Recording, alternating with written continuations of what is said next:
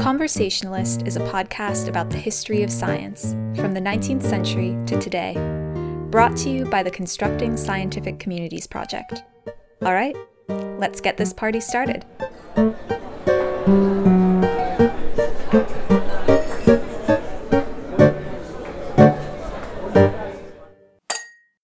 In the 19th century, many scientific institutions hosted what were known as conversazione, evening gatherings to showcase science and the arts. These events ranged from the outrageously raucous to the excruciatingly boring, but they were united in bringing together experts and amateurs, professional scientists, and the general public for lectures, displays, performances, and of course, conversation. In this podcast, we invite you to join our version of these classic Victorian affairs, our very own cocktail party with experts on the history of science. Conversazione were about information, but they were also very much about entertainment. So we ask our guests in each episode to regale us with a story about the history of science that will captivate us for a drink or two. And at the end of each episode, we'll check in with a couple of other very important contributors to the podcast, our bartenders, for a recipe, a story, or a bit of history about the food and drink that so often accompany a good conversation.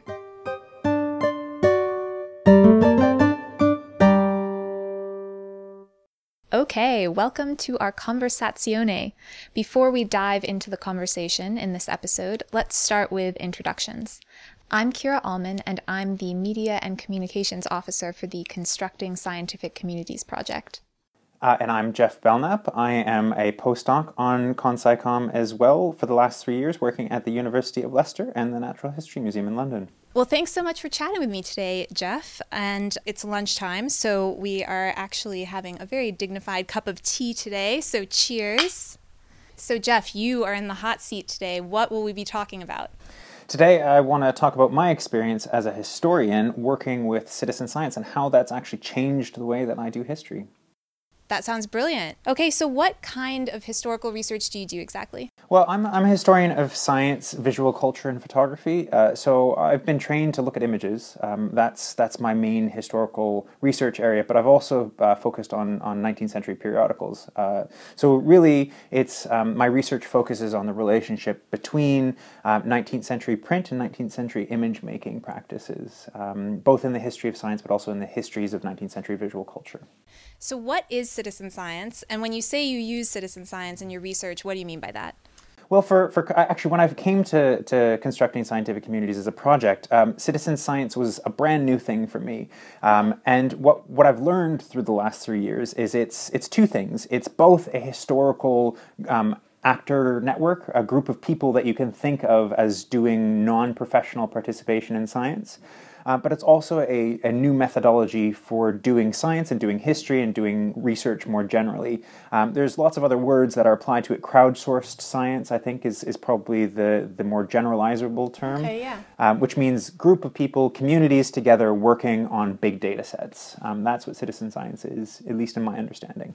Right, and so how do you use it? So I have been working to develop, in collaboration with a number of other institutions, and Zooniverse.org, which is one of the partners on ConSciComm, a platform called ScienceGossip.org. And that's a website where we put up loads of images from 19th century periodicals and the periodicals as a whole. And then we ask people to help us do research on those. Particularly, we ask them to help us find where the illustrations are in the periodicals, because you can't actually use an algorithm, or you can't use an algorithm very easily to find those images. And it's better for the crowd to help us find them. So we ask people to identify where those illustrations are in the periodical, and then if they do find some, then we ask them to add in lots of information about who the artist or engraver or any other category of actor was on those images, what kind of species or things are displayed within that image. And then what kind of engraving type it is. So we get a rich set of metadata from that, and also a range of people participating in the actual production of the historical research on these documents, which is the most fascinating part for me. And what do you need to know this information for in the course of your research? Why do you need to know where in a periodical an image appears, for instance? So the research in general that I'm doing for the project has to do with finding out the ways in which 19th century image making practices or images in general were used by scientists, were used by naturalists, and were used to produce 19th century knowledge. And a lot of the production of this knowledge was done within the Victorian periodical. So I want to know if you're looking at any one particular periodical, say the Annals and Magazine of Natural History, how illustrated was it? What kind of images were produced in there? Who was producing these images? How were they producing them? And what did they look like on the page in relationship to the text? Those are all the kind of deep-level historical questions that I need to find out about these periodicals in order to say something about how images were valued by Victorian scientists as experimental visual objects for them to prove a scientific theory or just to do the work of natural history. But in order to find that out, it's a very laborious practice because there's loads of them. There's loads of periodicals and there's also loads of images. So finding out where those are is the first step, and that is having citizen scientists help us do that is actually allowing me and also the project more generally to identify a much broader scope of Victorian image making and periodical production than I would have been able to do on my own as an individual researcher working through these periodicals. Yeah, so it's really extending the scope of what you can accomplish. Yeah, absolutely. It's big data applied to historical research and big the use and the collaboration. And I think collaboration is the key word. Collaboration with the crowd in order to do historical research and to find things out that I wouldn't have been able to find out on my own. And so how do the people who participate in this kind of project acquire the skills they need to be able to identify, things like the author or the creator of an image or even what the image depicts? Well, so the development of expertise as a citizen scientist has been one of the most interesting aspects of working on science gossip, but also on ConSciComm more generally. So to answer that question in a couple of ways, in order to just do the work that we're asking people to do on science gossip, you don't actually need to have expertise. There is a help bar. There's a talk function where people can ask questions to both researchers and other community users there to answer their questions if they're having a hard time with a specific image. But if you come to classify an image and you don't know where the artist is or what it is, there is while you're classifying, there's help to do that. So you don't need to have any knowledge about who Philip Henry Goss was or who any of these other illustrators might have been. You just need to spend the time looking around the page to see if you can find that name or a name, and if you can't, then that's okay as well. So that's one side of the work, which doesn't require expertise, but while you're doing that work, and as you do more and more of that work, you develop both a knowledge and expertise in that area in and of itself, in the same way that I, as a PhD researcher, went into the archives and read stuff in order to develop expertise. Yeah. I saw images, I read periodicals, and that's how I started to develop an eye for what was interesting and what was important as these historical documents. And what I'm finding on using science gossip and collaborating with Zooniverse and citizen scientists more generally is that they're taking the knowledge that they're developing by doing citizen science and expanding the kind of questions that they find interesting, that I might also find interesting as a researcher, or I might not find interesting, but that allows them to develop their own research questions. So, for instance, some of the users have decided that they have been coming across a number of female illustrators or female participants within the images and the text that they've been reading, and that's actually not a question that I or we as a community have framed to the users to ask or to answer. But they have created on this community function, which is called Talk, a space where they can start creating a list of these female contributors, where they can start increasing the metadata analysis of who these are, where they are in the text, but also then hopefully putting that back into sources like Wikipedia articles. It's been fascinating to see a community developing its own desires, research interests, and expertise within the confines of the project itself, but then breaking those boundaries and going in new research directions. So expertise is really a complicated question for that, because it's both something you don't have to have any expertise at all in order to participate in citizen science. But as you're doing it, and if you do it often enough, you can become a researcher, which I think is brilliant. That's amazing. Yeah, really. It's for me, it's breaking the boundaries of what research should and can be. Yeah. This is very exciting. I think hearing you talk about this it's very inspiring. It sounds thrilling to me. Do you know much about the kinds of people who participate in the citizen science that you engage in? So in the sciencegossip.org project, are these people researchers themselves? That's also one of the really interesting parts of it is, for me, they're anonymous, because everyone comes to the page in a semi-anonymous, or as anonymous as they want to be. So you can enter your full name on there, or you can have just a nickname as your ID, or you don't need to put any identification in order to participate in the website at all. And as a researcher, I don't ask. I want them to be able to participate freely without feeling like they have to be one thing or the other. Yeah. I have, through my participation in this community, created more links with some of the super users, and I know that many of them don't necessarily come with a research background, or come with a research background in other sciences or other disciplines that are completely unrelated to history, humanities, 19th century Victorian science. But from as much as I know, it's quite a broad base of participants, people of all ages. Based on the information that I've had from Zooniverse, it's quite a broad, both geographic and age group of people participating in it. You mentioned that sometimes you have to sort of moderate these user groups. There's sort of the talk function on Science Gossip. Do you find that this ends up taking up quite a lot of your time as a researcher? Because I'm imagining this being sort of analogous to our social media dominated lives. You feel like you constantly have to answer the message boards and you have to be constantly available. Did you find that as a researcher? Well, it does. I mean, there's no way around that it is something you have to spend time doing.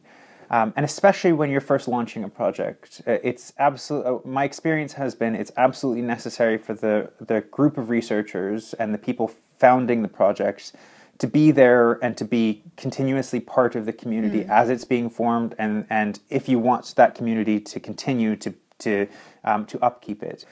But for me, that time spent in different ways to social media is the same as doing research, because this is research. It is participating and creating core research for me that will be useful for the book that I want to write about Victorian illustrations in 19th century periodicals.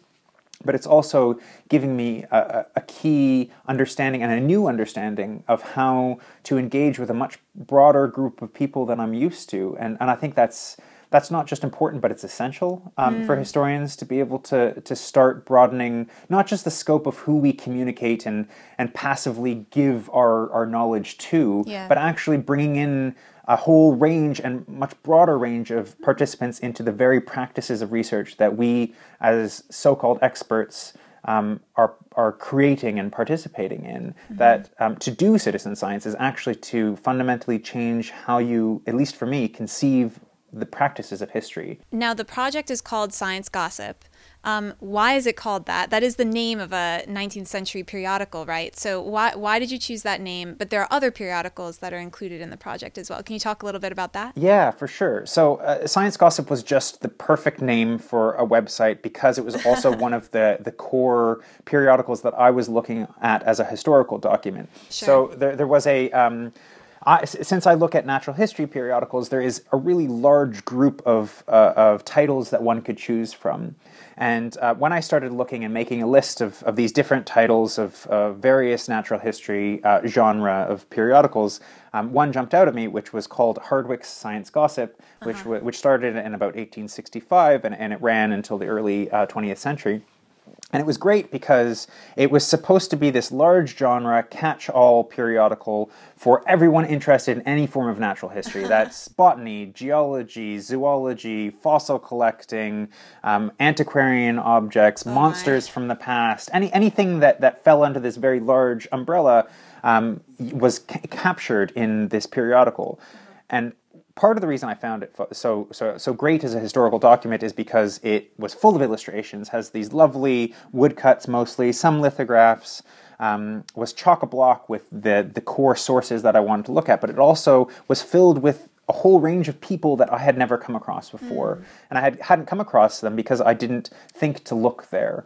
And what I found by looking through this periodical is that it was linked to lots of other important scientific periodicals of the period, had really interesting characters that were producing important, say, mycological, which is fungus-based work, or entomological work for Victorian natural history.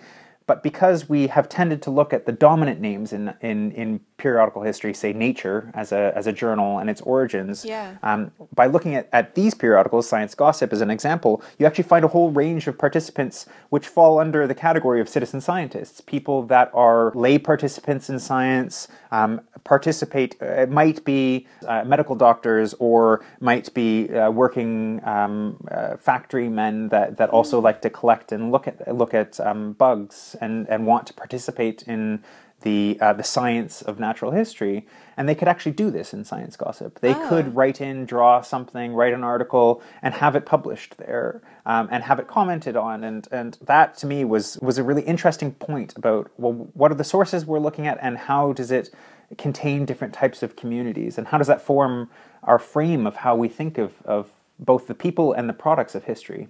Are there any parallels to this today? Do we have any similar publications? Well, so what's happened throughout the 20th century and into the 21st century is you've had a large specialization in the dominant scientific periodical literature. But I think what is changing, certainly with open source publishing, is you are getting a much broader range of participation in science through publishing. I don't think we're going back. I don't think we have the same kind of culture as we did in the 19th century, where you had just loads of different titles where lots of different people could participate in it. But hopefully with new open source online publishing platforms, we can get something like that again. I know there's a lot of citizen science-based periodicals as well that are working on a similar kind of methodology and outlook. But it's a hopeful question rather than a necessarily concrete one. Yeah, it's interesting because since I've been working on this project, I've heard from many people that there are so many parallels between the 19th century and the internet age, that a lot of the opportunities that seemed available, particularly in the scientific space in the Victorian era, seem to be mirrored now with the opportunities made available by the internet. Yeah, what's really fascinating for me is that studying the 19th century periodical has become a lot more relevant because I can connect it to this massive shift that's occurred through the production of the internet as a communication space, and understanding the 19th century explosion of periodicals that I have studied as maybe not exactly the same, but as following at least conceptual patterns and conceptual spaces upon which people can enter into debates with each other, and as spaces for creating communities for discussion and sending things to each other and talking about new discoveries or controversial issues or just daily quotidian facts. That both of those, the periodical, the newspaper, the publishing press, and the internet have nice overlaps between their open sourceness. Yeah, I can see that. Yeah, definitely. Using citizen science during your historical research, how has it directly contributed to your own findings? I have been on this project for 3 years, and in that time, I could have gone through maybe 4 or 5 periodicals from start to finish, looking at the print run, say a 10-year print run, and looking at all of the illustrations. So far, we've run Science Gossip for 2 years, and we have over 17 periodicals completely digitized, completely classified, with all of the images and metadata attributed to those. And it doesn't look like it's going to stop anytime soon. So we can keep continuing to add more periodicals as time goes on. So it's created a much larger bulk of information upon which I can start to say things about 19th century science, visual culture. But I think more than anything, it's taught me a lot of different things I didn't expect about the practices of doing history and what the limitations of a historian are. So one of the clearest and starkest things is that I don't have very good skills in analytics. So I'm not I have never been trained in statistical modeling or data crunching, and that's actually a limitation to doing citizen science work, because you have a large data set that you need to then work through.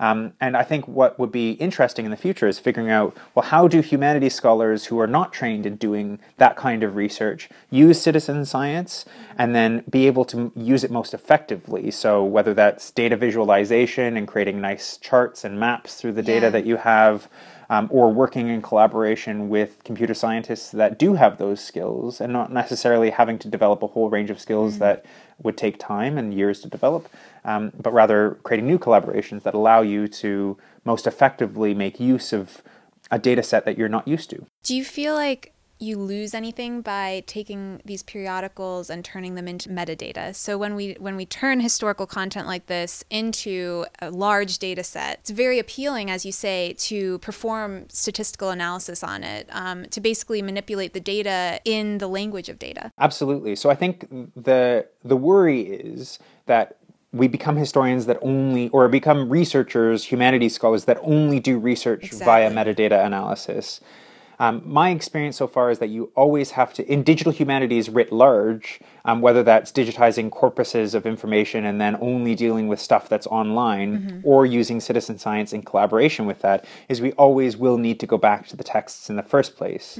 What's been most useful is thinking about the different ways that a periodical in front of me as I turn the page can tell me particular information about the document that I'm reading, or the people that exist within that periodical, or the images that appear on the page, versus the kind of research I can do online as a collaborative or as a large data set object.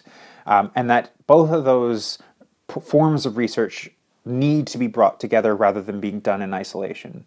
That we can't do digital research without the objects as well, and we shouldn't do object research without the digital side as well. So I think because we have access now to these digital resources, we should be bringing those two things together rather than thinking of them as different methodological functions. Yeah. Oh, I can definitely get behind that. What are some of the most unusual, or what are the quirkiest things that you've come across in looking at these images from the periodicals you use in the Science Gossip project? Well, I mean, so there's just loads of weird stuff, weird images out there, which are brilliant because they encapsulate people's attention and interest. Sure. There has been, I mean, some of the things that aren't images are also really fascinating. So in one of the periodicals that I was looking at is a local antiquarian society from Wiltshire, and what was brilliant about that periodical is every couple of months they would have a list of Wiltshire slang. For 19th century names of things, and the talk community on Science Gossip loved this because it's all old weird words for things, and it's great because it actually has nothing to do with the research that it has nothing to do with the research that I want to get out of it, but it is fascinating and topical and great historical archives for other research interests. So there's been loads of things like that, and there's also weird and wonderful images. That people come up with and that have been put onto the Zooniverse website more generally and create content in that way. So If people are listening to this and they want to see this project in action, can they do that? Yeah, absolutely. So you can go to www.sciencegossip.org and you can classify. There's still loads of images to classify there. You can come onto the talk. So you just go to talk.sciencegossip.org and you can see loads of images that people have brought to the discussion. You can see people's collections of images that they found interesting. You can see what we're saying about this stuff and this research. Yeah, that sounds really cool. I've been on there, and the images some of them are really quite funny, actually. Yeah.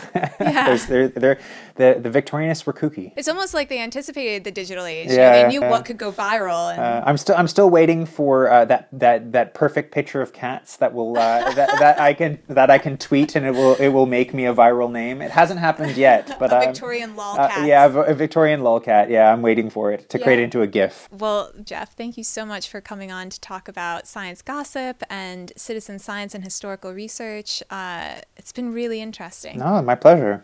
Okay, well, even though we're drinking tea today, and I'll go ahead and clear up the mugs here, I think we should throw it over to our bartenders who can tell us about some stronger brews. If you listen to the first episode, you'll remember Corey and Tom, who join us from the Oxford Artisan Distillery. Hello, he is Corey. I'm the distiller behind the Oxford Artisan Distillery, also known as Toad here in Oxford. And this is Tom Nicholson. I'm the founder of the Oxford Artisan Distillery, and we are based in the heart of Oxford, making beautiful, wonderful spirits from the field to the bottle. So last time I asked you about how gin was made.